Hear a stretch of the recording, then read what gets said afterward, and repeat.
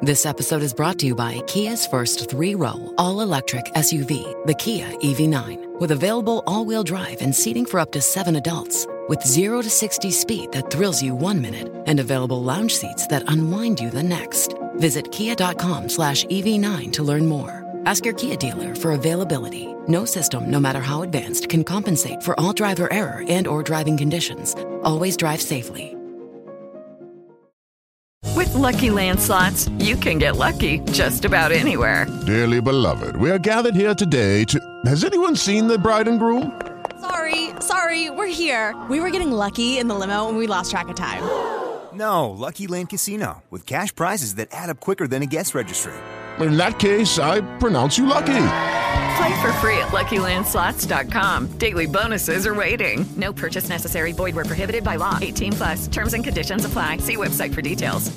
Step into the world of power, loyalty, and luck. I'm gonna make him an offer he can't refuse. With family, cannolis, and spins mean everything. Now, you wanna get mixed up in the family business. Introducing The Godfather at ChumbaCasino.com. Test your luck in the shadowy world of The Godfather slot. Someday, I will call upon you to do a service for me. Play The Godfather, now at ChumbaCasino.com. Welcome to the family. VGW Group. No purchase necessary. Void where prohibited by law. See terms and conditions. 18+. Lucky Land Casino, asking people, what's the weirdest place you've gotten lucky? Lucky? In line at the deli, I guess? Aha, in my dentist's office. More than once, actually. Do I have to say? Yes, you do. In the car before my kids' PTA meeting. Really? Yes. Excuse me, what's the weirdest place you've gotten lucky? I never win and tell. Well, there you have it. You can get lucky anywhere, playing at LuckyLandSlots.com. Play for free right now. Are you feeling lucky? No purchase necessary. Void where prohibited by law. 18+. Terms and conditions apply. See website for details. Hello, it is Ryan, and I was on a flight the other day playing one of my favorite social spin slot games on ChumbaCasino.com. I looked over at the person sitting next to me, and you know what they were doing? They were also playing Chumba Casino. Coincidence? I think not. Everybody's loving having fun with it. Chumba Casino is home to hundreds of casino-style games that you can play for free anytime, anywhere, even at 30,000 feet. So sign up now at ChumbaCasino.com to claim your free welcome bonus. That's ChumbaCasino.com and live the Chumba life. No purchase necessary. VGW Group. Void where prohibited by law. See terms and conditions. 18+. UWA 517, do you want to report a UFO? Over. Negative. We don't want to report. Aries 31, do you wish to report a UFO? Over. Negative. We want to report one of those either. Aries 31, do you wish to file a report of any kind? Over. I wouldn't know what kind of report to file, sir. Aries 31, me neither. 71 Papa Golf, go ahead. And there was anybody above us that passed us like 30 seconds ago? 71 Papa Golf, negative. Okay. Something. A UFO. Yeah. It's American 1095. Yeah, something just passed over us. Like don't know what it was, but it's at least 2,000-3,000 feet above us. Yeah, it passed right over the top of us. 911, you guys busy? Did we just call about the UFOs we thought? Mm-hmm. They're out there. Taking airplanes. Dispatch. Okay. Bob, I swear to God, 4 calls in on an unidentified object over Liberty. 4 calls? 4 calls on an unidentified flying object. All right, now take a look. All right, we'll check it out. Welcome to UFO Chronicles, a place where people share their experiences of the strange and unexplained. If you've had an encounter and would like to be on the show, you can email me at ufochronicles@gmail.com.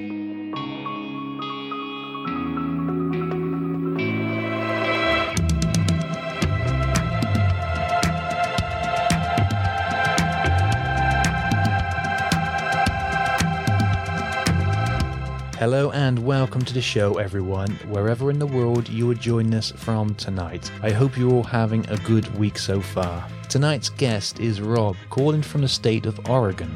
And Rob will be sharing some of his UFO sightings, numerous abduction and paranormal experiences, and non-stop synchronicities throughout his entire life. Rob up next. If you enjoy the show and you would like to help support the podcast on Patreon, you can do this for as little as $1 a month. Head on over to www.patreon.com/UFO UFO Chronicles podcast. You can also find a link in the description of this episode below. Any help is very much appreciated. Now, on with the show.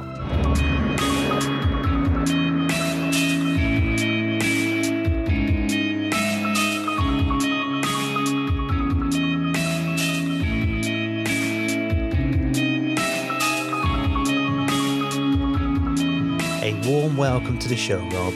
Well, thanks, Nick. Thank you very much for having me. It's an honor and a pleasure. It's almost like, I know you in some ways just by listening to the podcast, and it's just a wonderful thing that you're doing, wonderful service that you're providing by creating your podcast. We all appreciate that very much. Oh, that's great to hear, Rob. Thank you. And it is great to have you with us. And you're calling from the state of Oregon. Yes, I'm calling from Oregon. I've lived in many states, but this is our current state and hopefully the last state that I will live in.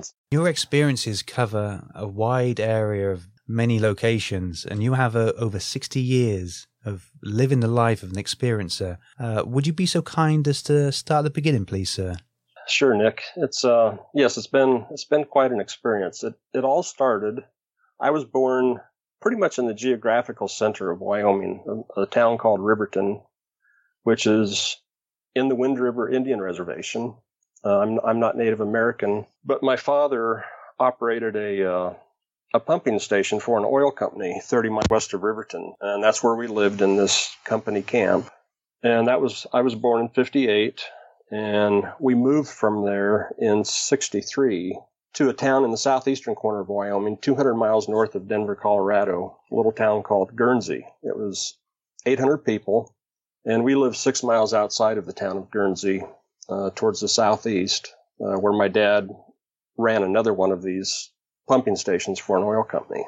So it was kind of a, solitary life. And the first experience that happened was, I imagine I was close to 8 years old. I would say it was probably around 1966. And my brother, who's 3 years older than me, living that far outside of town, our nearest neighbor was a mile away. We didn't have friends over a lot, but that day, it was a nice, I'd say late spring day, sunny, cloudless sky, really nice, cool temperature. And I think it was probably around 11 in the morning, maybe noon. And my brother had a friend out to play. And they were in our front yard, which was on the west side of the house. And I'd been around on the back side of the house, and I decided to go see what they were up to. So I walked around the corner of the house, around the south side, and just as I got to the southwest corner of the house, I looked over and saw my brother and his friend playing, and they just suddenly stopped playing. And I stopped dead in my tracks, and all three of us just looked up in the air. And here probably, I'd say it's probably 800 feet above us, was this large, classic flying saucer just sitting there. And it was the classic shape of, two plates face to face with a spherical, center section. It was just totally motionless, not a sound, not a quiver of, movement, nothing. And I'd say it was probably about 80 yards in diameter, maybe a little bit larger than that. But the outside ring of the UFO was kind of a stainless steel looking material. It was very smooth, not polished, kind of a matte surface. But the center bulbous section, that globe in the center of the UFO, it looked like hammered metal, like the old metal that you see, from the dawn of the metal age, where a metalsmith would sit there with a hammer and make these hammered metal marks throughout the metal. That's what the center section looked like. And we just sat there for, I don't know, maybe 15, 20 seconds watching it. And then all of a sudden it started to move towards the northeast, and this cloud just appeared. And it went behind this cloud, and we watched it, and then the cloud dissipated, and when the cloud dissipated, it was gone. It was just no longer there. So, and it was odd that we never really talked about it. We just kind of went about our business and did our thing, and Greg and I mentioned that to our parents that night, and of course we'd never heard of anything about, UFOs, or didn't even know what one was really. We just had this experience. So that was the start of the physical sightings, but there were other things that were happening as well, and those started earlier. When I was really young, say from the age of 3 on, I used to have just these horrible, horrible nightmares where I'd wake up screaming, and just sobbing, and my parents would come in and want to know what was wrong. Well, there were two different nightmares. One was of me falling into this perfectly circular black hole. But the strange thing about it is it wasn't like I was falling down. It was kind of like I was falling up. And at the side of this hole, I would always see my paternal grandmother's face. It was like I'd see her face, which would just give me a brief instance of happiness and comfort. Then all of a sudden I'd be falling into this hole. So that was one of the nightmares. And the other nightmare I used to have was just this horrible droning noise. And it's just something that permeated you and surrounded you. And it was just horribly frightening, just for a young kid. So that was the other thing that was going on that I've just since in the last few months kind of put two and two together as to what that was all about. So, but I'll move on to the other things that happened to my brother and I. Was our bedroom was upstairs in our home, and our window faced south. And my dad had just built like this oasis for us in the middle of the prairie, because we were in high desert Wyoming prairie, and just sagebrush everywhere. Guernsey itself is a really beautiful area with a lot of sandstone outcroppings and cedar trees and that type of thing. But where we were, it was just barren. But my dad had made just this beautiful, yard for us and patio. Well, my brother and I were looking at, and we had talked about this at a later time. We said, "Did you remember something happening one night where we got up to the window and looked out?" I said, "Yeah." And he said, "Well, what did you see?" And I said, "Well, I don't know how to say this, but when I looked down at the patio, it looked like this figure was down there, but he looked like the Stay Puft Marshmallow Man or the Michelin Tire Man, that character that's got the bulbous white, like tire-looking body. And he was looking back up at us over his right shoulder, just smiling. And that was the end of it. And we never talked about it, anymore, but it was just one of those little instances of, what the heck was that? And then not too long after that, I would say all these instances happened probably within a 3 or 4 year time frame. We had a similar experience where we were once again at that window looking down, but we were looking towards the west, down behind this chain link fenced area that surrounded where my dad worked. It was a secure area because it was a pipeline, and it was dangerous for people to be in there that didn't know what they were doing. So there was this big chain link fence. Well, to the south of that chain link fence, my brother and I look down there, and here are these two UFOs that are similar to what was above us in the air that one day. And they're sitting there on these 3 legs, and each of them have a ramp coming down. And we didn't see any beings, but it's just a memory of those UFOs sitting there behind Dad's station. So later on, as we aged and my sister moved out of the house and we changed bedrooms and stuff, I got to move down into my sister's bedroom, which is downstairs on the south side of the house. And there was a window facing east at the foot of my bed. And I remember one night waking up and the blinds were just kind of partially open. And I looked at the window, and here was the face, or there was this huge mule buck deer standing outside the window looking at me with just this huge rack of, antlers in this beautiful semicircle shape going up over its head. And I don't remember anything more. It's just like, well, that's nice seeing a deer standing out there. And it's just like I just went back to sleep. So these are little just, snippets, kind of like photographs that are stuck in my mind of things that have happened. But then the next thing that started happening was I woke up one morning, and it was strange is that I wasn't in my bed. I was standing out in the middle of the prairie, southwest of our house, looking at the house, and I was dressed in kind of my good, not Sunday clothes, but like good clothes if we were going to visit relatives or something. I had on my best jeans and a nice shirt and my good shoes, and I was all cleaned up and my hair was combed. And I just had this overwhelming sense of everything being perfect. The weather was perfect. It was like 5:15, 5:30 in the morning in summer, so it was cool out. And I was just facing the house, and I just couldn't believe how perfect everything was.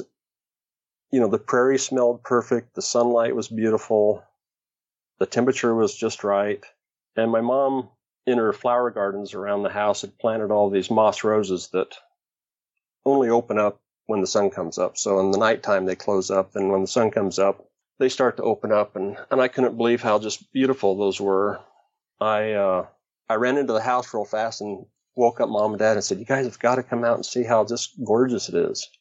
But, that experience is like 1 second I didn't exist, and all of a sudden it's like somebody propped me up and got me perfectly placed and made sure everything was perfect, and then just flipped a switch, and then instantly I was just awake and there. So I never really thought of these being abduction experiences until, later in life.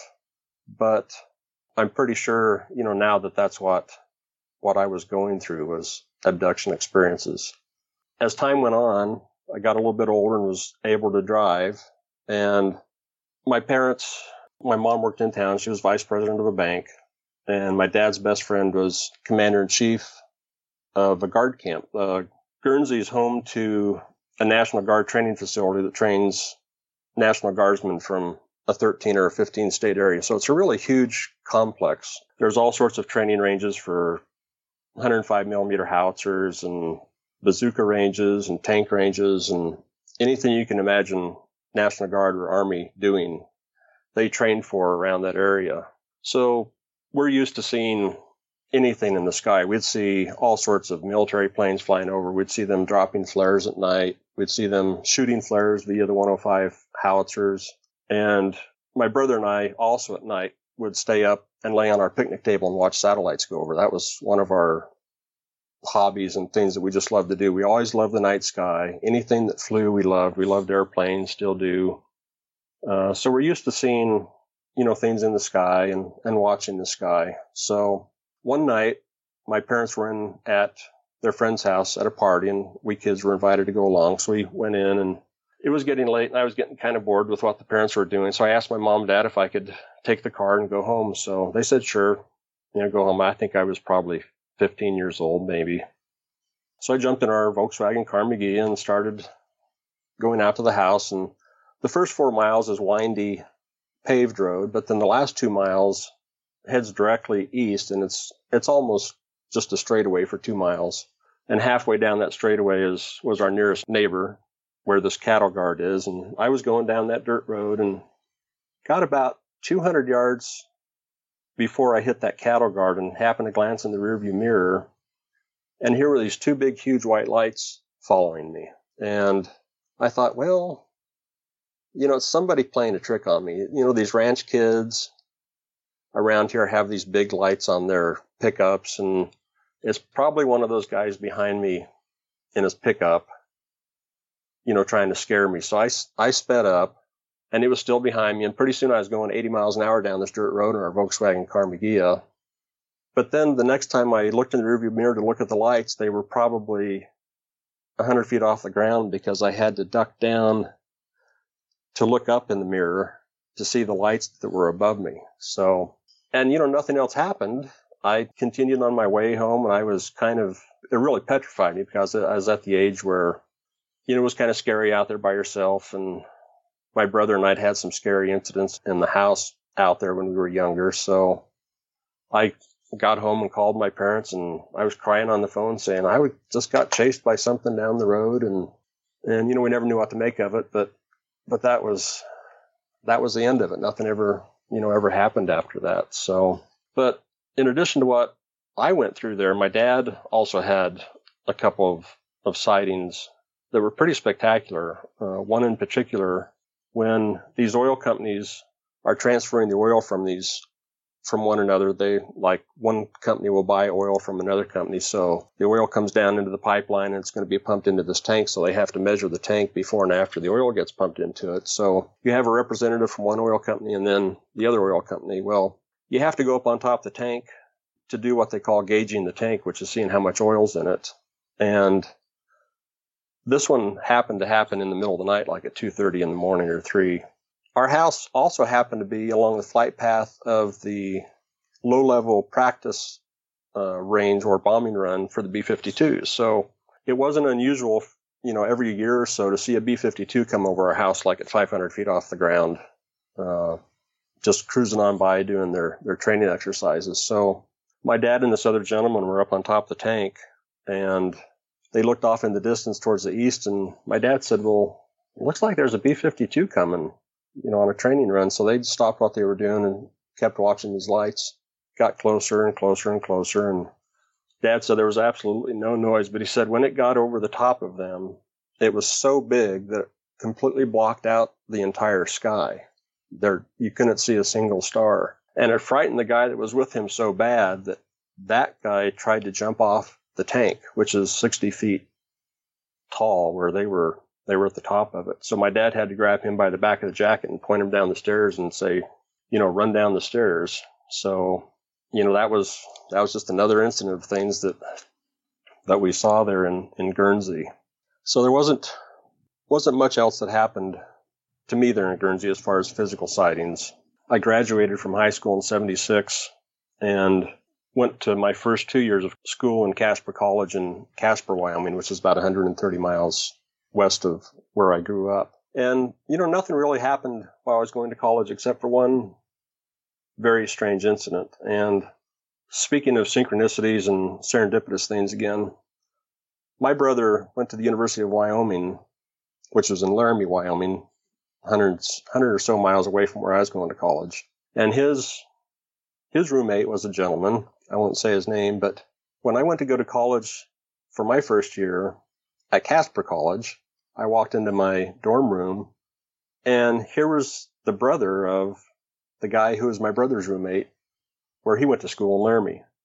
So it's just another one of those crazy synchronicities where what's the chances of two brothers being roommates, two different colleges, at different times? Just one of those strange coincidences. So anyway, this guy was really nice. He had a girlfriend and spent a lot of time with her at her parents' house. And so this one week, about 3 or 4 months into the school season, I think it was probably January, maybe late December, I just got deathly ill. And he was spending time with his girlfriend because I was sick. So he was just absent. He never came back. Well, I laid in that dorm room for like 3 days, almost 4 days, I think, before a nurse finally came and checked on me. And don't really have much recollection of the whole thing.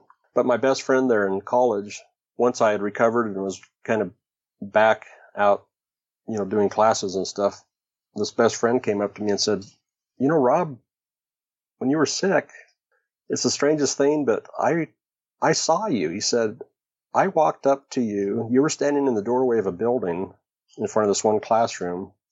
And he said, I walked up to you and said hi. And he said, you just stared right through me and didn't say a word and didn't even acknowledge that I was there. And I know it wasn't me because I was, sick in bed, deathly ill in my dorm room. So that's just another one of those strange occurrences that I can't explain, but it's kind of a precursor to, other things happen and also what happened, previously when I was younger. So really nothing else happened there in Casper while I was going to college. As things progressed, I decided to go to a third year of school in Washington State at Washington State University in Pullman, Washington. And my best friend and I went out there together, and we had an apartment that was probably about a mile and a third off of campus. So it was a real good trek because when you're going to school, you don't really want to drive your car to school because there's no parking spaces and, that whole thing. But so we'd walk to class every day, and it would take, half an hour to get to class. Real pretty steep hill going up, and it was a hill going down from our apartment. But during the winter, I'd met this woman who would become my wife the first day of class. She was standing at the top of the doorway to this, I think it was an English class, and it was like my mind just took a snapshot, a picture of her, which I still can see in my mind. So, of course, she and I became, joined at the hip and spent a lot of time together. Well, I was at her dorm room late, and it was curfew time, so I had to leave. I think it was 11 o'clock. But we'd had just this horrendous snowstorm, and there was about, 1.5 to 2 feet of snow on the ground, on the level.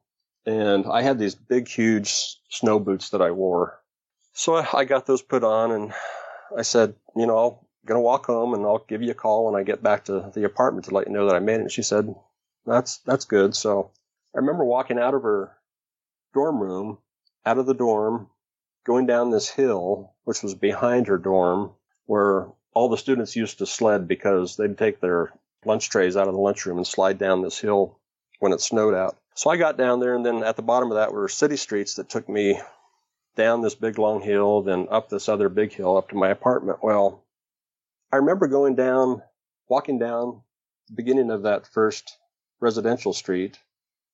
But then the next thing I remember was being in my apartment and calling to tell her that I had made it, back safely to the apartment. And she picked up the phone and she said, well, where are you at?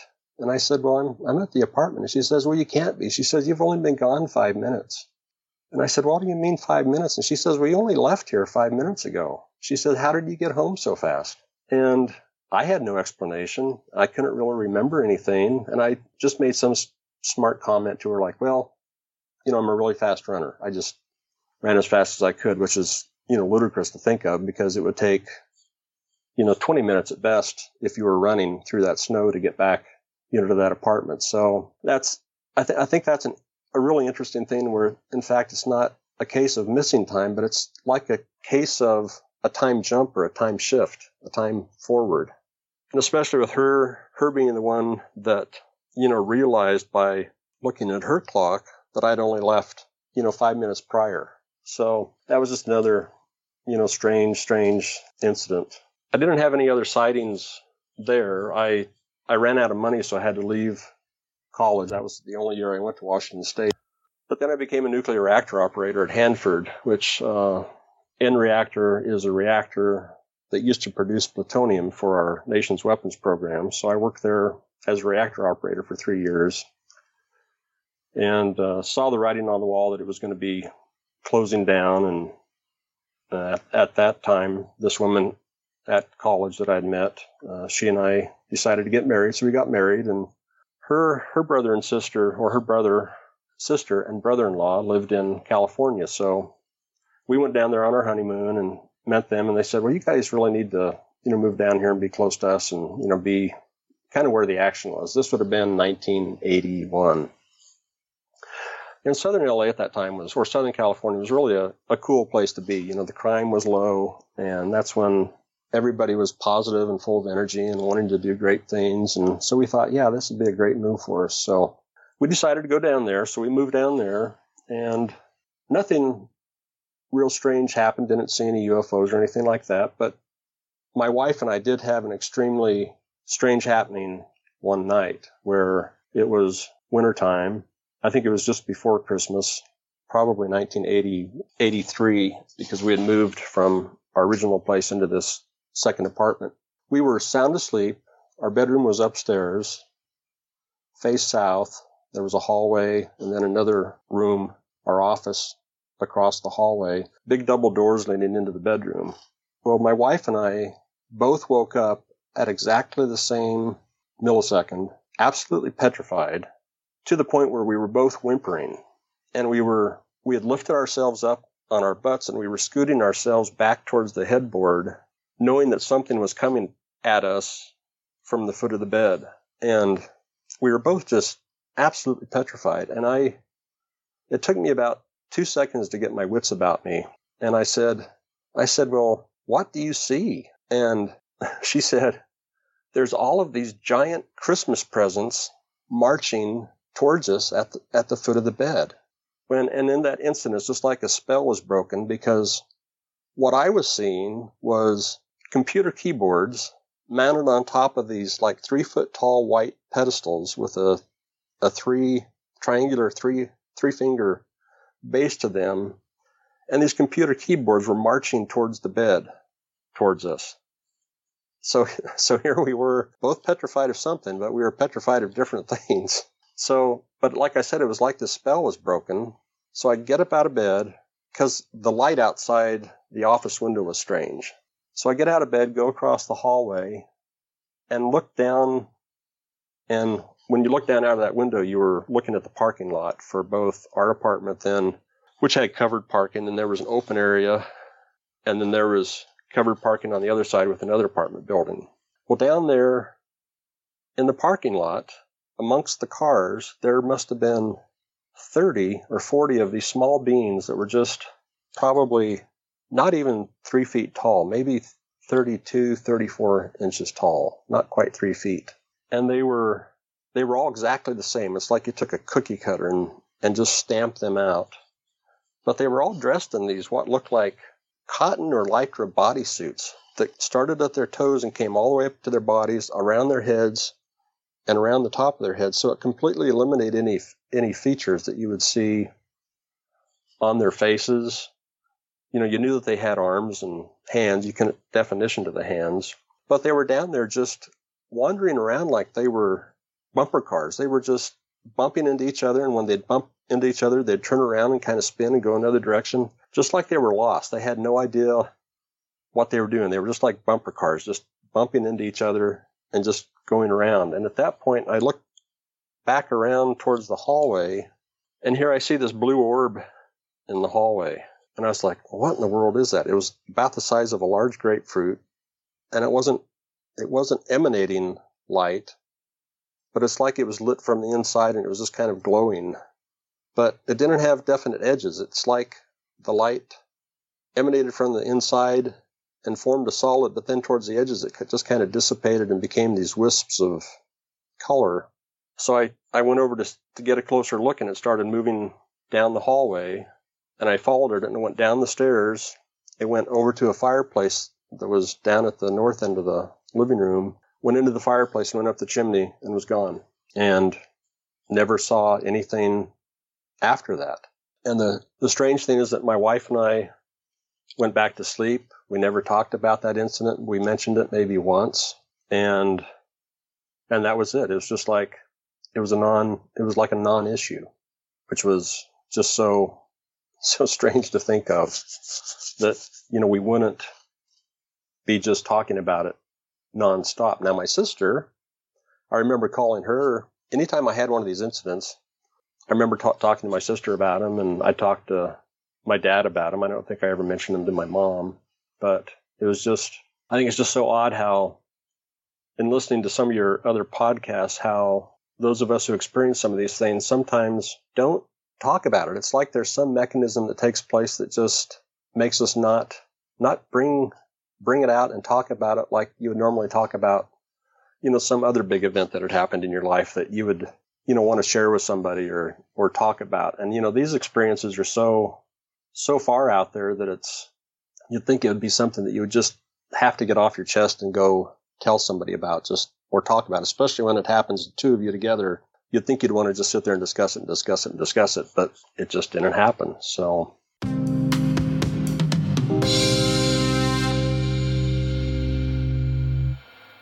It is Ryan here, and I have a question for you. What do you do when you win?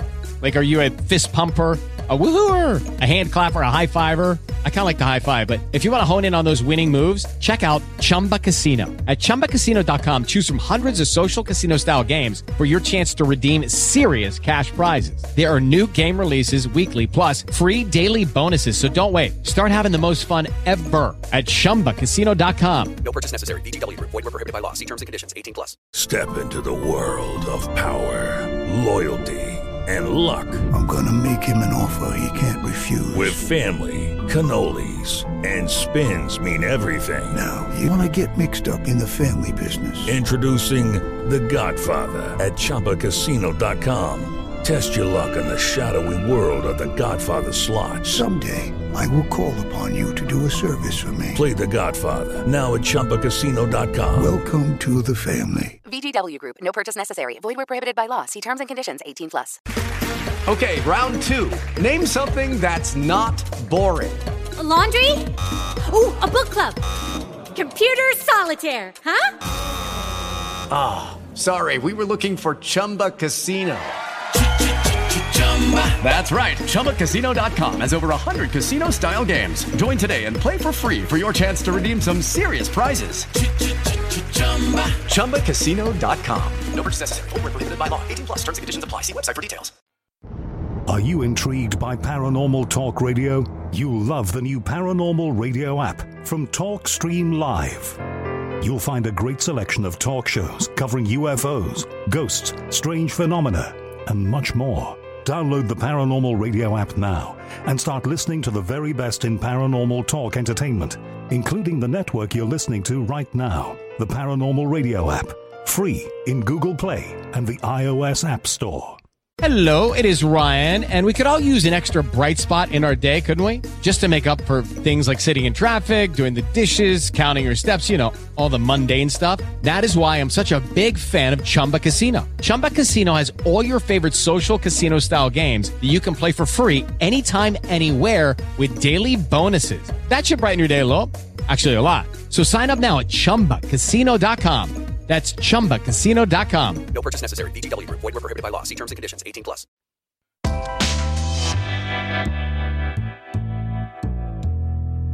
So anyway, that was about the experiences in California. And my first wife and I ended up divorcing in '88.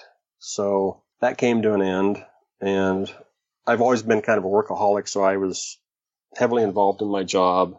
You know how sometimes these things all happen at once. I decided to leave that very successful job and got another job through a very close friend, dear friend who's also passed, but then was courted by a consumer electronics company out of Virginia.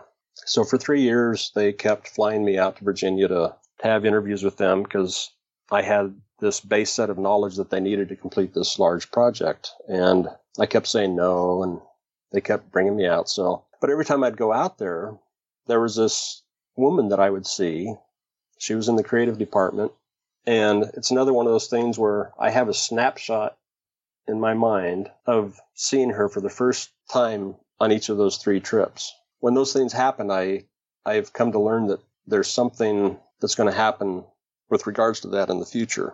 So, you know, I just kind of paid attention to it. But anyways, finally I took this job and moved out to Charlottesville, Virginia. Wonderful company, greatest people in the world, and just loved it. Just a wonderful experience. Well, I wanted to be in a house, so I bought a home, and I don't know whether I was trying to set myself up for what I had during childhood, but anyways, I bought a home that was 6 miles outside of town, north of Charlottesville, out on this dirt road, had just been built, brand new, nice home, and it just had a certain energy about it that was just really nice. It just felt like a really good, comfortable home. So bought that home and, you know, enjoyed it and didn't really have any strange experiences in it. But a very good friend of mine, actually a college buddy, the one that I'd went to school in Washington State with, he and I had both become very interested in growing spiritually and kind of, you know, finding ourselves. It was like we were kind of lost on a personal basis where we were both just extremely hard workers, you know, straight shooters, didn't do drugs, didn't do none of that stuff. We just wanted to produce, work, you know, be the best that we could. But our personal lives were, you know, not what we wanted them to be. So he had discovered this place called the Monroe Institute, which is south of Charlottesville. And Bob Monroe was a person who invented this process called hemisync. And hemisync is a process by which you take one frequency of sound, say 16 hertz, 16 cycles per second, and you introduce that into, say, your right ear. Then you take another note of, say, 18 cycles per second or 14, and these are just arbitrary numbers. They don't mean anything, but you introduce that into the other ear. Well, since it's a singular frequency being injected into each ear, and this is over music, so you don't really hear it. It's kind of not, I guess you could say, subliminal. What the brain does is the brain hears each of those, but it has to make reason of it. So what the brain does is it creates a frequency between the two. So if you had like 16 in one ear and 18 in the other, the brain will create a frequency of 17. And what that 17 does is it travels from like the left hemisphere of your brain to the right hemisphere. That's called a beat frequency. And it just sits there and beats back and forth. Well, what they discovered was that when this process takes place, it opens up pathways in your brain for, you know, spiritual awakening, making contact with entities. The U.S. government used it for remote viewing. That was one of their mechanisms by which remote viewing was actually invented was using this hemisync. So this Monroe Institute, they had retreats where you could go for a week and immerse yourself in this technology and learn how to use it. And so my best friend went to it first, and he had just a wonderful experience with it. And I could just tell an immediate difference in him as a person. He was just happier, seemed more able to, just control how he was feeling about, where his life was and being in power of his life and being able to move forward. So I thought, God, that's really pretty cool what he's experienced. So I decided to go through it. But one of the reasons I decided to go through it was my whole life has been about waveforms and acoustics and energy, how all those things interact. And I've heard on your program speak with a couple of guests about how, we look at a wall and we think that wall is solid, but that wall is actually just this big vibrating mass of molecules. And if you go in far enough and look at a small enough level, that wall is just full of voids, but it's vibrating. And everything we see around us is just something that's vibrating at a specific frequency. And even our presence here on Earth is based on frequency because, a lot of us don't realize that we're actually moving right now at 1.3 million miles an hour through the cosmos, because that's the straight line speed of our galaxy as it's moving through the universe. But at the same time, that galaxy is spinning at a speed of 483,000 miles an hour. Then our solar system is moving at 43,000 miles an hour. Our planet is moving around the sun at 66,000 miles an hour. And here we're on the surface of the Earth moving at 1,000 miles an hour. So we've got all of this movement that's taking place that, in essence, is really creating a frequency and a record of us as we move through, the universe. You could kind of think of that 1.3 million mile an hour galaxy straight line speed as being a carrier wave. And then all these vibrations are riding on top of that, as we move through. So I've always been just fascinated how anything to do with energy and waveforms, how all that affects us and how it's used and what we don't know about it, especially. So anyway, long story short, I did go through one of these programs and immediately just started having very interesting things happen. And being by myself out at this home that I purchased, I was able to really spend a lot of time meditating. So every night I would spend a couple of hours, after I'd taken care of business, gotten the cats taken care of and everything, I'd just go into my room and meditate. And it was really an amazing experience in that I had a lot of people or entities show up around me as I was doing my meditating. And the thing I kind of am a little sad about is I didn't have more intent when I was meditating. Of course, being the personality type that I am, I put everything I had into it. And my intent was somewhat focused in that I wanted to bring a person into my life who would, be my lifelong partner. And that did happen, and I'll get to that in a little bit. But during this process of meditating, I would have these events, like a couple events that would happen. When I go into a meditative state, it was like I was inside of a dome. And you couldn't see the dome, but you could sense that the dome was there. And I could see myself lying kind of in the middle of this dome. But every once in a while, somebody on the outside of the dome would open up a door and look in at me, and I could see the light come through this door. And it's like they'd stick their face in and go, "Yep, he's still doing it. Shut the door." And that just happened over and over and over for, months and months and months. And I got a little frustrated in that I wasn't, seeing more or having more take place. But then things did start to happen. So one night I was lying in bed meditating, and I'd been meditating for probably about an hour and and really did enter this other state of consciousness. But I was very much present. I could feel my body, but I could sense a lot more of the room around me, just the energy of the room. So I was just laying there, and it's like in my meditative state, I closed my eyes. And then when I opened up my eyes, here was this woman floating above me in this just long, flowing white gown. And all I can say was that she was literally like an angel, just floating above me. And she even reached down and put her hand on my thigh and just touched my thigh, and it just felt like an angel touching you. And then she just kind of dissipated and was gone. And I never saw her again, but I was really, happy with that experience, and it gave me a sense of peace, and that, what I'd been asking for, somebody was listening. So not long after that, I had another experience where I was meditating. I entered this one meditative state, and all of a sudden it was like every molecule in my body separated and just opened up a gap and became kind of just like someone could take their hand and put it through your body. That's just how it felt. But as soon as that happened, then I just dropped down through the bed. But as that was happening, I could see over to my side, there was what I would say was probably a spirit guide sitting there. And he took his hand and went, yes, like he was exclaiming that he was so happy that I'd finally done this one thing that he had probably been, waiting for me to do for, months. So that was just another, signpost for me that, okay, you're doing something. Apparently it's right. Just keep going forward. So I did. And the experiences in that house culminated in this event, which was really unusual because it occupied the physical space while I was just in a normal, state. I, just having come home. It was a Friday night.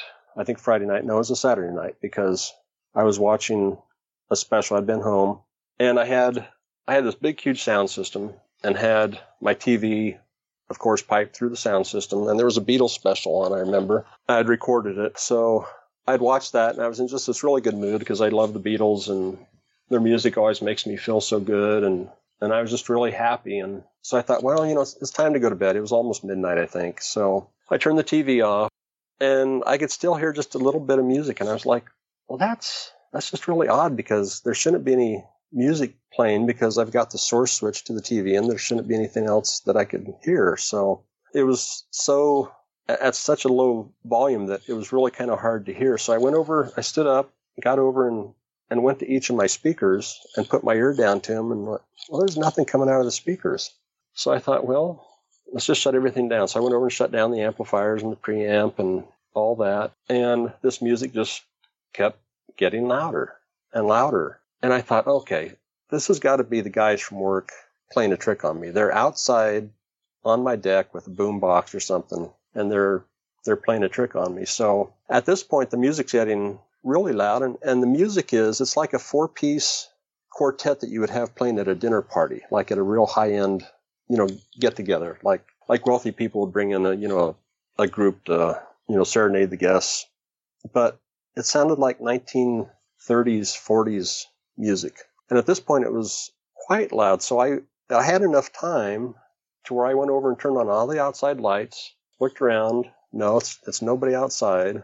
Turned off the outside lights, and I was facing the west wall, and I see the cats come streaming around through the living room, terrified, and they go running back into the back of the house. And when I turn around, all of a sudden, there's just this crescendo of sound, and it's like I'm in the middle of a dinner party. I can literally hear people around me, and they're clinking their plates and their glasses together and toasting, and they're laughing and they're talking. And it's just like I'm in the middle of this party. And I just stood there dumbfounded for probably another at least 40 seconds listening to just this wonderful party going on around me. I couldn't see anything, but just the sound was everywhere. And like I say, hadn't been drinking. I'm a big anti-drug guy, but it was just, for me, it was another signpost that, okay, things are kind of playing out the way they should be. So I just chalked it up to another,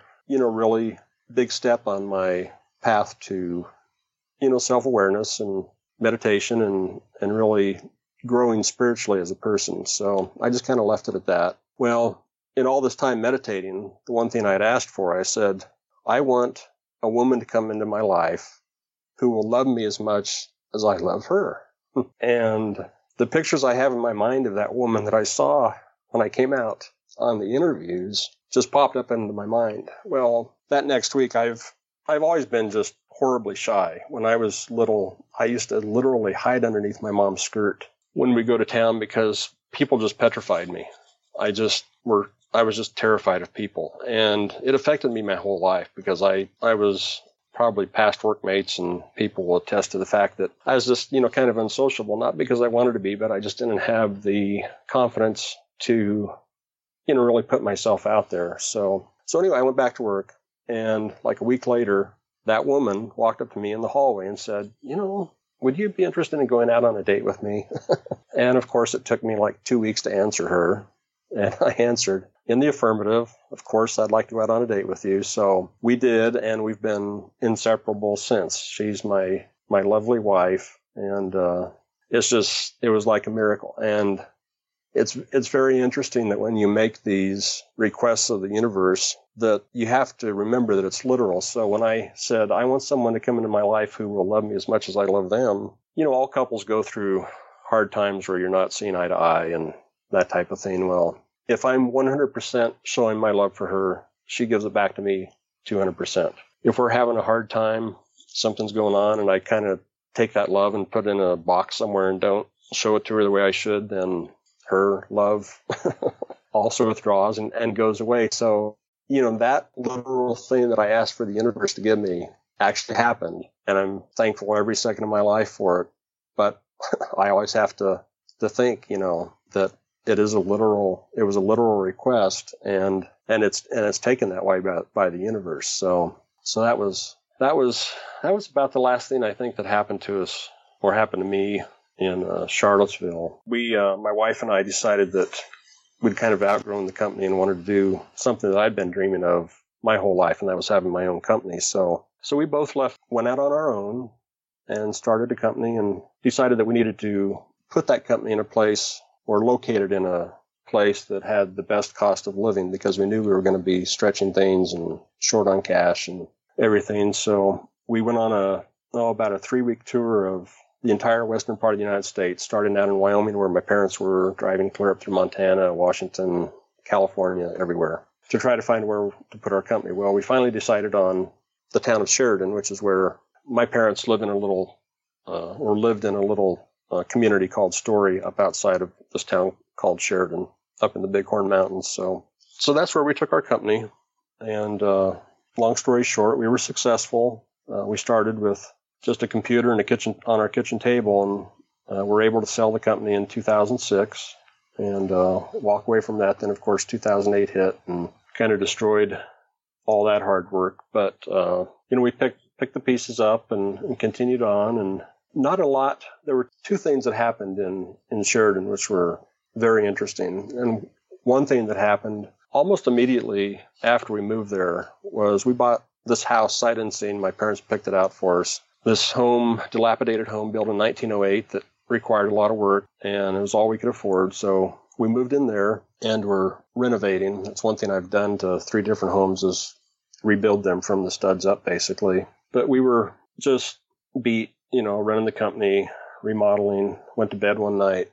And this was probably, I'd say, a month after we moved there, maybe 2 months. Well, in the middle of the night, I had a change in my state of consciousness where I was suddenly not physically awake, but mentally awake, and aware of everything that was going on around me. And I sat up in bed, and it was like some force took a drill bit, about an 1/8-inch diameter drill bit, and went straight down through the top of my skull. No pain at all, but it wasn't a physical drill bit. It was an energy bit. And the only way I can relate it or relay this is it was like a huge computer program being downloaded directly into my brain. I could actually hear the digits as they were transmitted and entering my brain. It was just like this staccato of digital information just entering my brain just for probably 10 seconds, I would say. And then it was over. So I don't know if that was the universe's way of giving me the knowledge that I needed to, run a successful company. Could be. Maybe they were looking after me, but it's just one of those experiences that really, really stuck with me. The only other thing that happened in Sheridan was a friend of mine from Michigan, who had become acquaintances with via these other friends out in Virginia. He and his wife wanted to come to Wyoming to visit us, so we said, sure, come on out. And so they came out in an RV and parked in front of our house. And up above where we lived in the Bighorn Mountains, there's this place called the Medicine Wheel. And it's an old, ancient Native American Indian stone circle of probably 40 yards in diameter with wagon wheel spokes radiating out from the center out to the outer edge. And it's a highly sacred place for the Native Americans. And it's really an interesting place energy-wise to go and see. And we were lucky enough that when you park down in the lower parking lot, you've got to walk about a third of a mile to get up to it, up on top of this mountaintop. And there's this kind of nice gravel road that they've made that goes up there. So we got up there early and walked on up, and there's always a Forest Service ranger up there or a guide to answer questions and stuff. So we were talking with him, and we were the only ones up there. And just had a nice time, seeing the site, and decided it was time to go. So we started walking down the road to get back to the parking lot. And there was this group of like 6 people walking up, to go see the medicine wheel. So the 4 of us were walking down the road, and it's like suddenly, when we first noticed this group of people, they were about 100 yards away from us. But then suddenly the next thing we realized, it's like we had just passed through these people, kind of like we just passed through each other, almost like a mist, like 2 walls of mist, passing through one another. And we were standing there and turned around, and all of a sudden those people were, 30 yards behind us. So that was another odd thing that happened in Wyoming at that point of time. But the one thing I forgot to tell you about when I was young, the other sighting that happened, this leads back to those nightmares that I had. I told you that the National Guard had this training facility around Guernsey where we grew up. Well, my brother and I were always hiking between our house 6 miles into town. We just hiked through the prairie going in once we were of age, old enough. Go in, see my mom at the bank, see a couple friends, and then either get a ride with her back to the house or just walk back. Ultimately, we had bicycles. We could bicycle back and forth. But it's just a beautiful area, that part around Guernsey, because there's just all these limestone outcroppings, kind of these miniature cliffs, lots of green grass and cedar trees growing here and there. Well, my dad would go out and hike with us sometimes. So this one time we were out, and really the only remembrance I have of it is my dad and my brother and I standing in this field about 3 miles outside of Guernsey. And coincidentally, it was near about a mile away from this place called Register Cliff. And Register Cliff is a place where the pioneers, when they were migrating westward and populating the western half of the United States, they would, make their way via these forts. So there'd be a military fort that they would go to and stay, replenish supplies, and then continue on with their path, to try to make it to California or wherever they were going. Well, that main pathway ran right beside our house in Guernsey, and then gradually took off and went a little bit north to this Register Cliff. And they would stay there for the night. That was their first night out of Fort Laramie. And they would all etch their names in the sandstone cliff. So there's all these hundreds of names on this, maybe thousands of names on this Register Cliff with a date. It's a real, very nice tourist thing that people go to see when they're in Wyoming. But we were near that. And the only thing I remember is my dad and my brother and I suddenly being in this field facing east. I was to the left of my dad. My brother was to the right of my dad. And I could hear this droning noise. And the only way I can describe it is, if you've ever heard a dynamo is this thing that spins up it goes, but it's also got a Doppler effect to it, to where when a component is coming towards you, its frequency shifts up to a higher frequency a little bit, and the one that's moving away from you shifts downward a little bit. So you've also got this kind of warbling effect of that frequency as it's, spinning. And it was just overwhelming. It's like it was all around us. And as those things normally do, that happened. And that's about all I can remember of that incident. But we got in my dad's, probably his 1947 Willys Jeep that he had, and drove back to the house. And my dad and I talked about it a little bit. And we were like, well, what did you experience? And I said, the only thing I could hear was just this overwhelming, droning sound. And he said, yeah, me too. But we never asked my brother about it. And just until like a month and a half ago, my brother and I had never really talked about that incident. And it was after listening to one of your podcasts, I was like, I just need to talk with my brother Greg about that day. So I called him up and I said, do you remember being in a field with Dad? And we were just standing there, just stiff as a board, straight up, looking towards Register Cliff, that direction. He said, yeah. I said, do you remember anything about it? I said, did you see anything or anything? And he said, well, yeah. He said, I looked up and there was a huge triangular-shaped UFO above us. And I was like, what? I said, all this time, that I've mentioned to Dad and everything, and you and I haven't spoken. All of a sudden, now I know that there was this, a huge UFO above us. And I said, well, what did it look like? And he said, well, it wasn't triangular. He said it was a triangle, but it was a long, pointed triangle. So I found a couple of pictures online and sent to him, and he said the one that reminded of him the most was the Imperial battleship on Star Wars, that big, long, huge, pointed triangle battleship on Star Wars. He said that's what it looked like. He said that shape, but he said it was smooth. He said it didn't have all that stuff, protruding from it and all the windows, and he said it was just smooth. But I was just dumbfounded that, after, 50 years, that suddenly this piece of information falls out of the sky, into my psyche, and then I suddenly have this, further proof that, that was probably another abduction experience, and there were 3 of us involved in that one, not just me. So that was quite a revelation when we talked about that. So anyways, getting back to the timeline, when we sold the company, we'd lived in Wyoming for about 15 years. So I had promised my wife that once we were done with all that, with the company and everything, that we could move close to her family who live in Oregon. So that's what brought us to Oregon. I originally got just this incredible job at a 3D printing company up in McMinnville, which is coincidentally home to one of the first UFO photographs, a very famous photograph in McMinnville, Oregon, of a UFO floating above a farm. So that's where we ended up, and had this just beautiful home on top of this hill that looked eastward towards Mount Hood. So we had Mount Hood off in the distance and the town of McMinnville down below us, and just a gorgeous place to be, and just an incredible views. So anyway, my wife's sister and her husband wanted to come spend 4th of July with us. So this would have been probably 2012. So I said, yeah, come on up. So they came and spent the weekend with us, but on that, I think it was a Saturday night, we were out on our back deck, and they've never had any UFO experiences or seen anything or never talk about it, anything like that. So we were out on the deck and we were watching all the fireworks go off, around town, and that all kind of died down, and it got later in the night.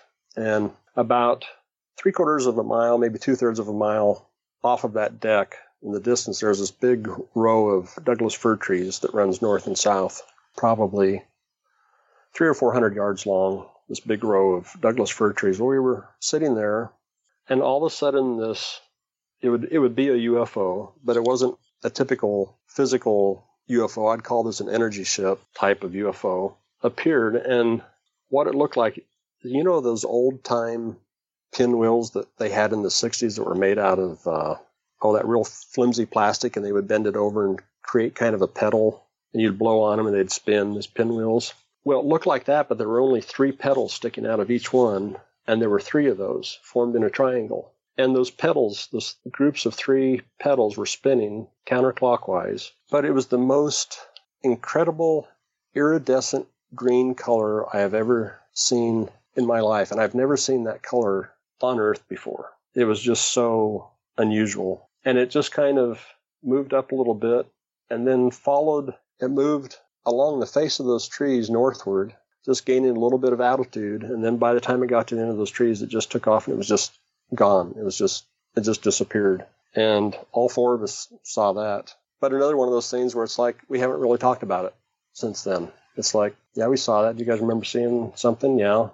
But that mechanism that takes place of not really reviewing what you saw as a group and talking about it, kind of took place again.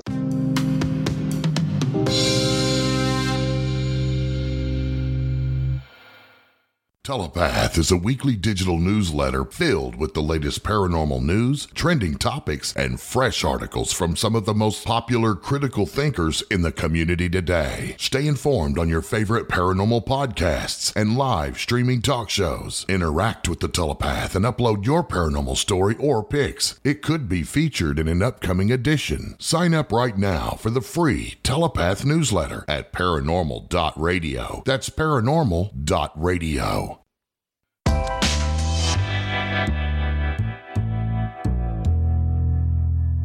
anyways, a few years later, we moved down to the city, Eugene, Springfield area, where my wife's sister and her husband live and their kids. And we bought our home down here. Well, my wife and I, we have a habit, well, not a habit, it's a hobby of every night we go out on the back patio and we sit in these lounge chairs that we have and we watch commercial airline flights go over. And Portland Airport is north of us, 100 miles. And then, of course, LA, San Francisco, San Diego is due south of us. So we're in a position where we have all these commercial flights going over all the time. Of course, the pandemic took that down to almost zero, but we have this game that we play where we take turns guessing the altitude and the speed of the airplane that's flying over. So we've both gotten really good at guessing, okay, it's at 38,000 feet. It's going, probably 490 miles an hour, and it's a Southwest Airlines flight. So I open up FlightAware or Plane Finder and look at that plane. And sure enough, we're pretty much right on the money all the time. And then the lower level planes, the little, local commuter flights, the Dash 8s and stuff, they fly around 18,000 feet. So we see them coming over, and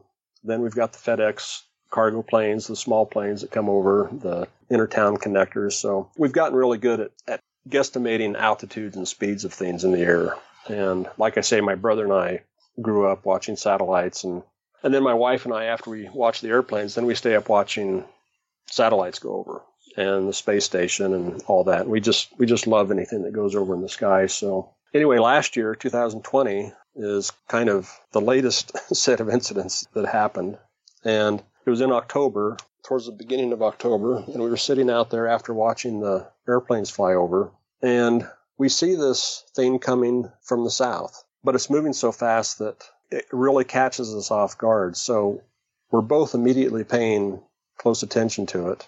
And I've gotten myself programmed now, wherever I see anything that's strange, I start counting. So I want to count how many seconds I'm seeing it. I want to make myself aware of everything that's going on around, what I'm seeing. So I started counting. But the strangest thing about this craft, Nick, was the fact that as it was moving in this straight line northward, almost on a true 360 heading, as it was moving forward, it was instantaneously accelerating forward, then instantaneously accelerating backward, and then it would instantaneously accelerate to the left and to the right at 90-degree corners as it was making this path northward. I was like, my God, that can't be possible. This has got to be an optical illusion. I said, this has got to be some type of satellite that's moving, and it's an optical illusion that this single light in the center is moving this way, because it's physically impossible for anything that we know of to do that. It's just physically impossible. So I was counting, and I said, okay, it's gotten to a point to where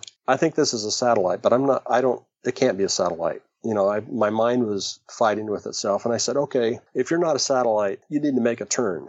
And the second I said that, this thing went into a bank and headed west out towards the ocean. So I was like, well, that wasn't a satellite. And so the next thing I wanted to do is I wanted to get Plane Finder or FlightAware up to see if there were any commercial airline traffic in the area that I could substantiate and maybe get in touch with somebody to see if anybody else had seen this. Well, I looked at my phone, and it was as if something had taken my phone, unlocked it, it's an iPhone, unlocked it, and was scrolling through every single app, every file, every picture, every bookmark at like 1,000 miles an hour. It was just sitting there scrolling through every single thing I'd ever done on my phone. And I showed it to my wife, and I said, look at this. And she looked at it, and then the whole thing was over. My phone stopped. It was gone. And then we were just left, sitting there kind of dumbfounded by what we'd seen. So we thought that was cool. That my wife just saw her first physical UFO. That was her first physical sighting. So that was kind of cool. I think it was a couple days later we were out. Well, but in the interim, I'd calculated, okay, we both said that thing was probably around 38,000 feet altitude, just because we could kind of see it. I could kind of see a structure, and it almost looked like a cage is the only way I can describe it. And you couldn't see it clearly, but it just looked like there was some type of cage around this light. And that's what allowed me to say, just judging by how it looks like it's about, 38,000 feet or so. So the next night, I found a commercial airline flight going along that exact same path, and I timed it. So that light that we saw that night took 13 seconds to traverse from its southernmost position to the northernmost position where it made this left turn and headed out west over the ocean. So the next night I timed this commercial flight that was going over at 483 miles an hour. So I did the calculations, and that thing that we saw that first night was doing 6,800 miles an hour. And, of course, that's open for, argument because you can't really tell how high it was, but it was approximately 13 seconds, and it was approximately, 40,000 feet. So it's, somewhere around 6,000 to 7,000 miles an hour. So that was that. So anyway, a couple nights later, we were sitting out there again, and kind of along the same flight path, but this time much lower. And this one we thought was probably around 15,000 feet, 18,000 feet. Here comes this thing from the south again. And for some reason, I couldn't focus on it real well. My wife had eye surgery here last year, and she's got like perfect 20/20 vision without glasses. So she's like like an owl or an eagle, what she can see. So she looked up and she said, "Oh my God, that's a triangle." She said, "That's a UFO." And that thing went from the southernmost point to the northernmost point in 5 seconds. That's how long it took to go that same distance that it took the other one to go, 13 seconds. So we're sitting there, and well, that was something. Well, all of a sudden, an hour later, here it comes back from the north, headed south. It did the same thing, 5 seconds. And, that one, you kind of wonder whether that's military. Why are they following this 360, 180 flight path, back and forth? But I did the calculations on that one, and the calculations on that one at that altitude and that amount of distance was about 6,500 miles an hour. Really odd to have those two things happen that close together. But then I think the next day or a couple days later, we were out there getting our chairs ready, and it was still daylight out, 5 o'clock, 5:30, 6 o'clock, something like that. Sitting there, we always had the binoculars with us, and I go to lean my chair back, and I look up, and here's this white spot in the sky, way, way, way up. And I was like, what in the world is that white light? And I said, Julie, hand me the binoculars. So I took the binoculars and looked at it. And the only way I can describe it is it was like looking at a jellyfish that was swimming away from you. You know how a jellyfish will kind of turn itself inside out to propulse itself through the water? It was that kind of motion, but the texture of it is like when you were a kid and you'd look through a kaleidoscope, those glass things you'd put up and you'd spin it, and, it has all the glass that forms this, really sophisticated, and amazing, pattern of all this glass. Well, that's what the surface of it looked like, but it was doing that undulating jellyfish motion. It was there for 20 seconds, and then it just started getting smaller and smaller and just was gone. Like it was just going straight out away from us and just, disappeared. So that was that. So those are the latest sightings that we've had. Say, there was one thing that I forgot to tell you that was kind of important in the story regarding when I lived back in Virginia. All those things that happened to me in a paranormal, metaphysical sense when I was in Virginia all happened around 1992. I told you the story of the virtual party that was happening in my living room. Well, around that same period, there were two very interesting things that took place. One of them was one day I was bored on a Sunday looking for things to do, so I decided to go down to our local mall. And this mall has a courtyard in the center of it. So I went into the mall and was just looking around the shops and ended up in the center of that courtyard. Well, I turned to my left, and all of a sudden there was a gentleman standing beside me. And he looked like he was dressed in 1940s clothing. He had like a fedora hat and was wearing a suit, kind of an old-timey suit. He was just a medium stature. But the thing that really struck me about him was everything were just perfect. He didn't have a single blemish on his face, kind of an olive-skinned gentleman. And what I meant to say was his complexion was perfect. So that's not strange. What was strange was he looked at me and kind of stepped over towards me and said, "Rob, would you mind if we asked you some questions and have a chat with you?" And it just dumbfounded me because I'd never seen this person before in my life. And he just walked up to me in the mall and knew my name and asked me that strange question. And I was kind of flustered, I guess. I don't like people coming up to me unsolicited anyway. So I just kind of politely said, no, I don't think I want to speak to you, because I truthfully thought he was somebody that wanted to speak to me about religion or, whatever. And I just wasn't in the mood. So that was one strange occurrence. The second strange occurrence, which was even a little more odd, was a really good friend of mine. He and I used to go down to a restaurant, I think called TGI Fridays, every Friday and have dinner. And we just go in, sit at the bar, and, just enjoy ourselves visiting with whoever we could visit with. Well, this one Friday we went in there, we came up to the bar, and Fridays are usually just extremely busy. And there was really nobody at the bar. There were a couple of guys sitting on the very ends of the bar. So we sat in the center, and I was on the left, he was on the right. There were 4 open chairs to my left and 3 open chairs to his right. So it was a rainy night, kind of stormy, and everybody was kind of hunkering in, getting out of the weather. And we were sitting there, and we'd been visiting, had a drink, and getting ready to order our meal. And these 4 people came in and sat down to my left. And the thing that was odd about them was they were all identical in stature, identical in age, 3 guys and 1 girl, and they all just had that all-American collegiate look about them, that they were, like Ivy League students, probably 4.0 grade point averages, just like the perfect young example of, collegiate America back in those days. This was 1992. So we sat there and just had a really nice visit. And I asked them what they were doing, and they said, well, we're from Northern Virginia, and we're waiting on 3 friends of ours that are going to meet us here.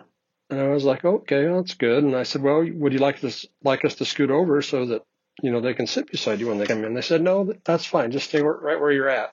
So it was about 15 minutes later, 3 guys walked in and made eye contact with these 4 people sitting at the bar. And they kind of exchanged, highs, hellos and such, and came and sat down in the chairs to my right on the other side of my buddy. Well, they didn't really visit with their friends at all. They spoke to me quite a bit and exchanged a few, conversations with their friends on the other side. But we all just kind of sat around. I can't even remember what we really talked about, other than it was just a, pleasant conversation. It's always fun to meet new people. But the strange thing was that when they got up to leave, these 3 guys, they said they had to be going because the weather, and they didn't want it to be too late. Well, during that night, we had never exchanged names, or this friend of mine had never said my name. Nobody in the bar knew my name. And these 3 guys got up, and they were going to leave, and they walked behind me towards the left side of the restaurant at the front door. And when they got behind me, one of the guys put his hand on my shoulder, and he said, Rob, it's been so nice visiting with you this evening. He said, we really appreciate it. And it just freaked my friend out so badly that this guy knew my name, that he was just completely taken aback by it. And in fact, we never went out together again to have dinner, and I don't think I ever saw him again after that night.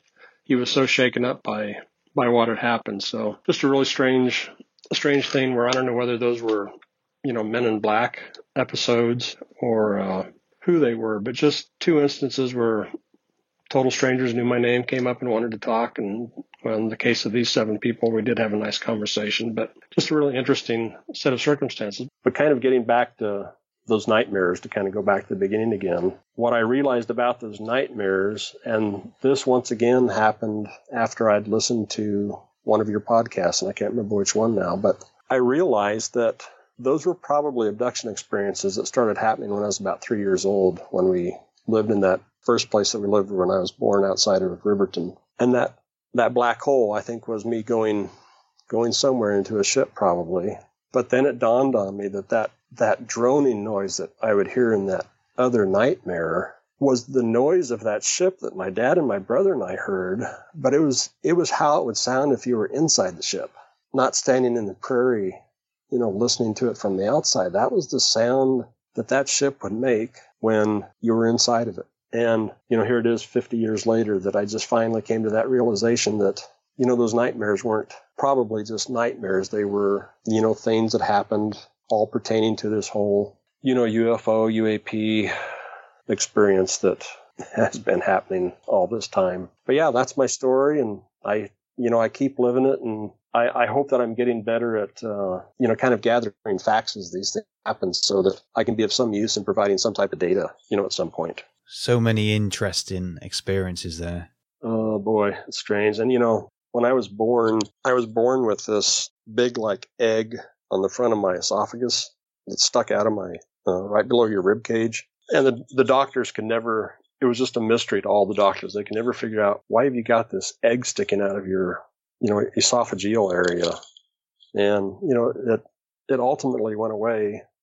But whenever my family would get together, we'd always talk about doo-doo stuff. It'd always come up. And when we lost my dad here last year, and all the grandkids were at the nursing home that he was in Colorado to say their goodbyes. So, and of course, what came up about, UFOs and stuff. And my brother and I had a lot of good quality time there together. But the thing with my mom was just the most gentle, pure, lighthearted spirit you could ever realize. And when she was young, she looked like a movie star. She looked like one of these 1920s, 30s, movie stars, just this gorgeous woman, and very intelligent. That's why she was, vice president of the bank and stuff.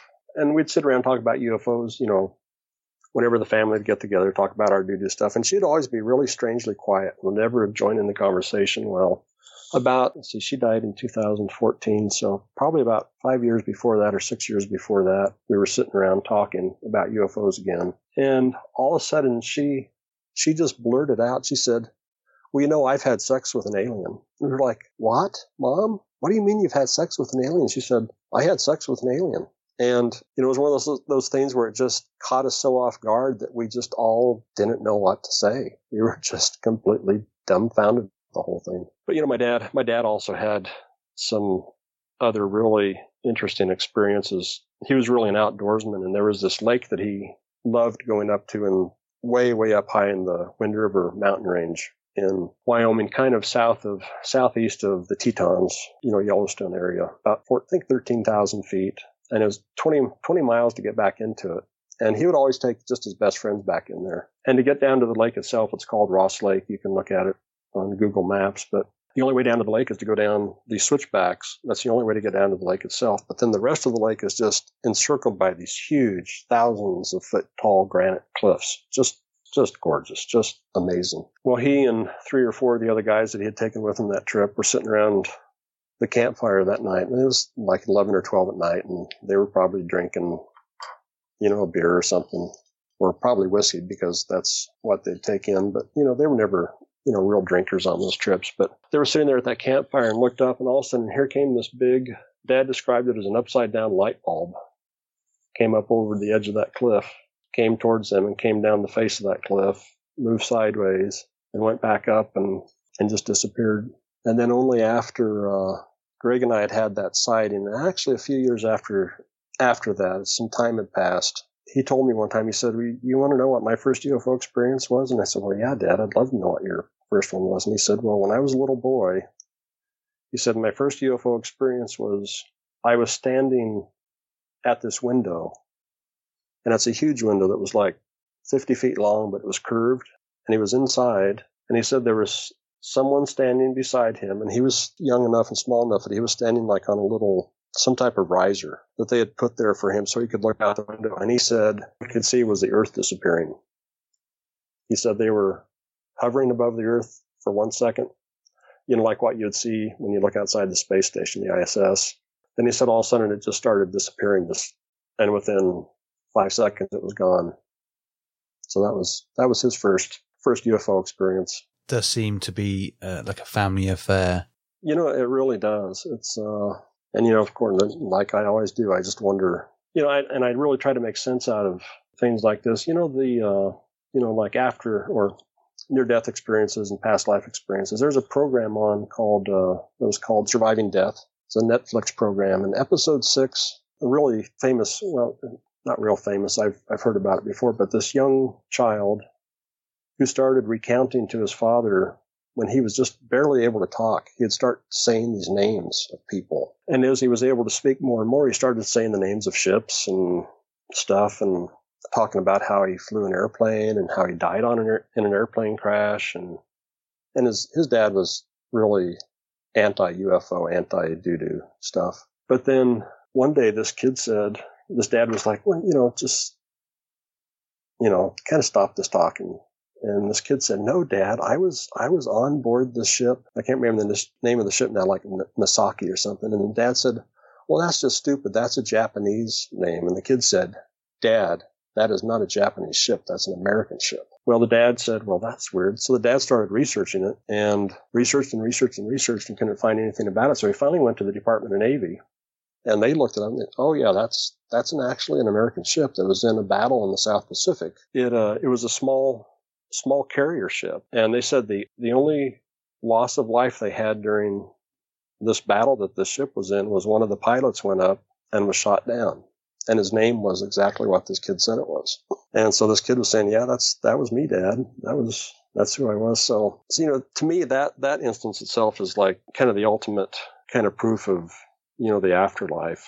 And I think about how this operates. And the only thing I can think of is, when conception takes place, there has to be that split second that, we as a being enters, that physical, thing inside the woman at that point. But the only way I've been able to explain it to myself is it's like if you take a plexiglass tube and lay it on its side, and when we're born, we enter that one end of that plexiglass tube, and we go through our life down that plexiglass tube, out and out and out, and then we exit that tube when we pass away. But it's not that we're dying, it's just my feeling is that our experiences here on Earth are in that tube.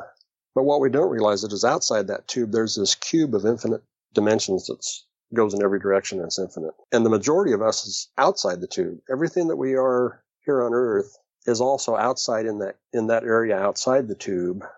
But that's the total of us, everything that we are and everything that we can experience and all the energy of the cosmos that we can experience is outside. But when we enter that tube, it gets filtered down into this, this physical life that we're on. But then I say, well, take away the tube so that, instead of it being a tube, it's an energy field. So I think that's where I sent you the picture of the magnetic lines, going through the Earth and how they, enter through the North Pole and come out through the South Pole and whip around. And that's how I kind of see our lives and who we are as, this energy that comes down here to Earth, but then goes back out and becomes part of the greater, cosmos, energy, whatever it is out there, but then come back in again for the next go around. And hopefully we come back at a little bit higher, vibrational state or higher energy state. Like a constant loop. Yeah, like a constant loop. And it's, all these things that we read about the UFO phenomenon and stuff.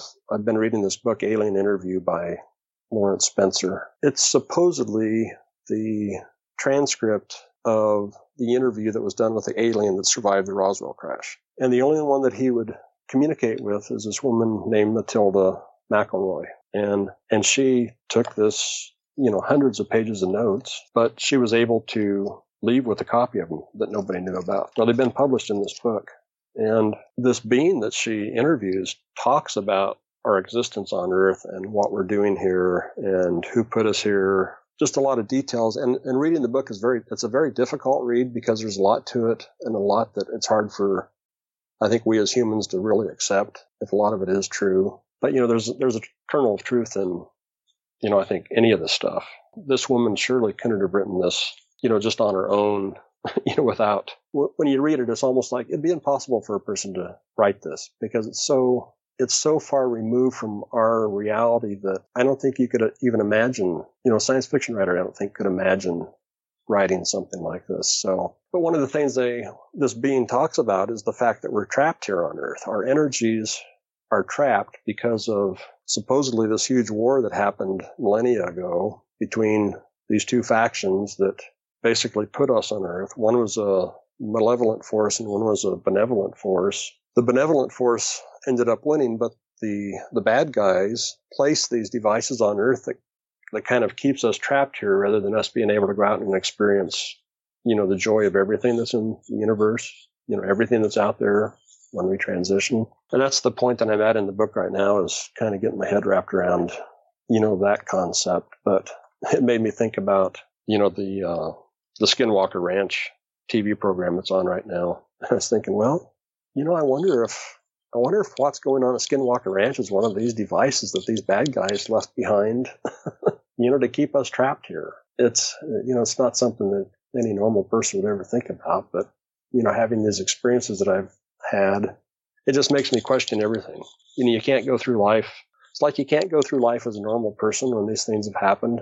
And it's like almost every minute of my existence, I'm thinking about this stuff rather than being, probably to my wife's chagrin, not being as, present as I could be in everyday life. But, it's like when I walk out of a building, the first thing I do is I look up. I never look around at people or anything. The first thing I do is look at the sky. And that's just the way it is. And I'm sure it'll continue. I hope I can add to the add to the information as it keeps going. Yeah, I can relate to that. I'm exactly the same. I'm exactly the same.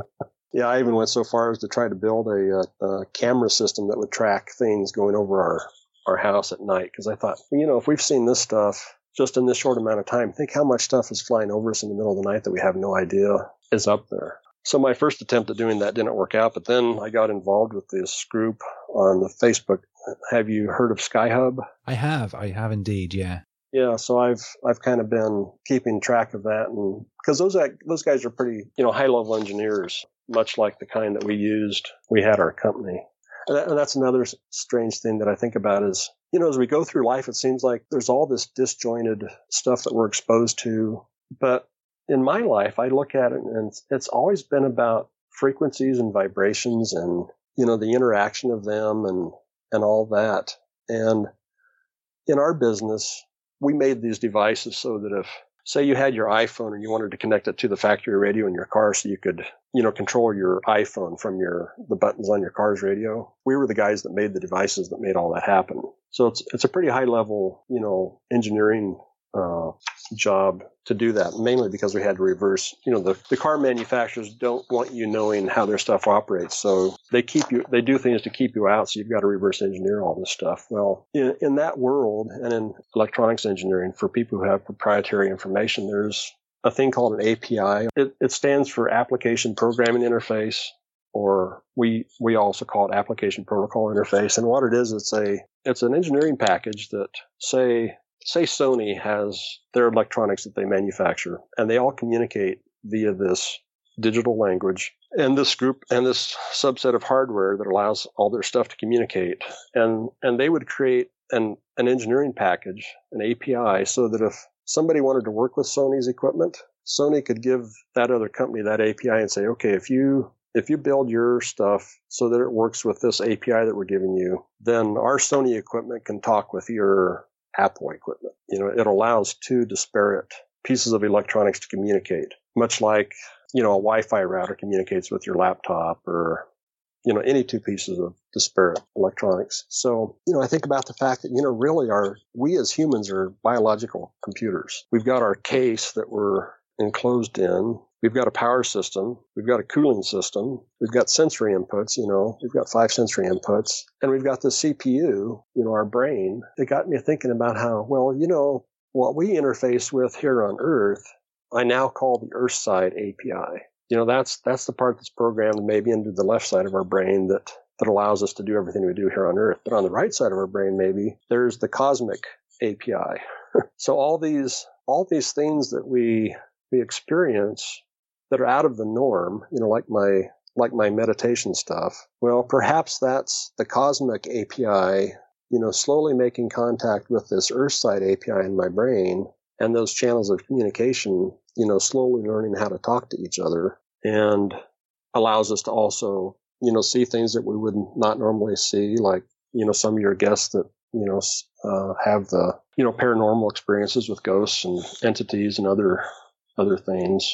It just makes me think that there's this biological communication, energy, electrical system inside of our brains, which of course it is, but I think it's tightly connected to the cosmos, but we just haven't learned how to access it. It's out there, but we just haven't gotten to the point where we're accessing it how we can. It certainly does make sense. Yeah. And like I said in that note that I wrote to you when I first contacted you, these quotes that I found, that Albert Einstein made, he just perfectly sums all of this up in these perfect little snippets of, sentences that just go, well, yeah, that's exactly what I'm trying to convey, in the way that I can do it. I can't do it like Albert Einstein, but if you just read through what he says, he was much more tuned to the metaphysical and the spiritual side of things than anybody ever has known.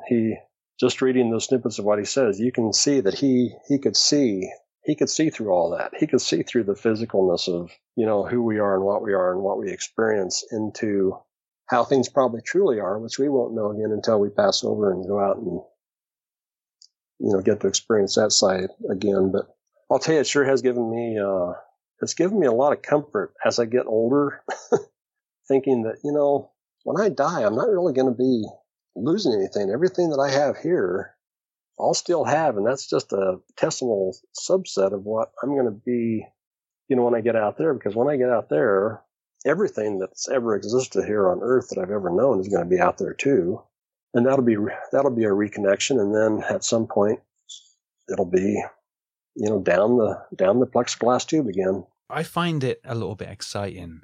I try not to be morbid about death. Mm-hmm. And I've been the same pretty much my whole life. We have this life here now. And, we're going through all these wonderful experiences, sometimes bad experiences, Yeah. But I don't fear getting old, and I don't fear moving on. Mm-hmm. Well, that's good. I definitely feel, it's just another step. Yeah, it is definitely another step. Of course, I'm in no hurry. Yeah, me either. You need patience, but I think you have to enjoy, now. That can wait, Yes. Exactly. And more, I'm finding myself just to be the nature boy. I try to walk 4 miles a day just to keep in shape and keep the pounds off and stuff. But I'm the guy now that when it's raining out and I'm walking on my 4-mile hike and I see an earthworm out on the middle of the street, I've got to go get that worm and put it back in the grass. That's a man from my own heart. That's the kind of guy I've become. So I came out of the shower yesterday and my wife's talking to me and she goes, "What's that in your hand?" And I goes, "Oh, it's a moth." And a moth, when I was having a shower, a moth had flown into the shower and stuck to the shower curtain. So I had to save him. I had to take him out, and I dried him off, and then I put him out the window. That's great. Wonderful, Rob. Well, you enjoy the rest of your day, okay? Hey, you too, Nick, and I sure appreciate it again. You take care. Yeah, you're more than welcome. And again, keep in contact, all right? And I'll talk to you soon. Oh, yeah, absolutely. Okay, thanks, Nick. That is all for today. Keep updated and connected with the show on Twitter, Facebook, and Instagram. And if you have an encounter that you'd like to share on the podcast, you can email me at ufochronicles@gmail.com, or you can reach out to me via the contact page on my website, ufochroniclespodcast.com. Big thank you to Rob for sharing tonight, and thank you for listening. I will be back on Sunday. Till then, stay safe and keep watching the skies. Goodbye.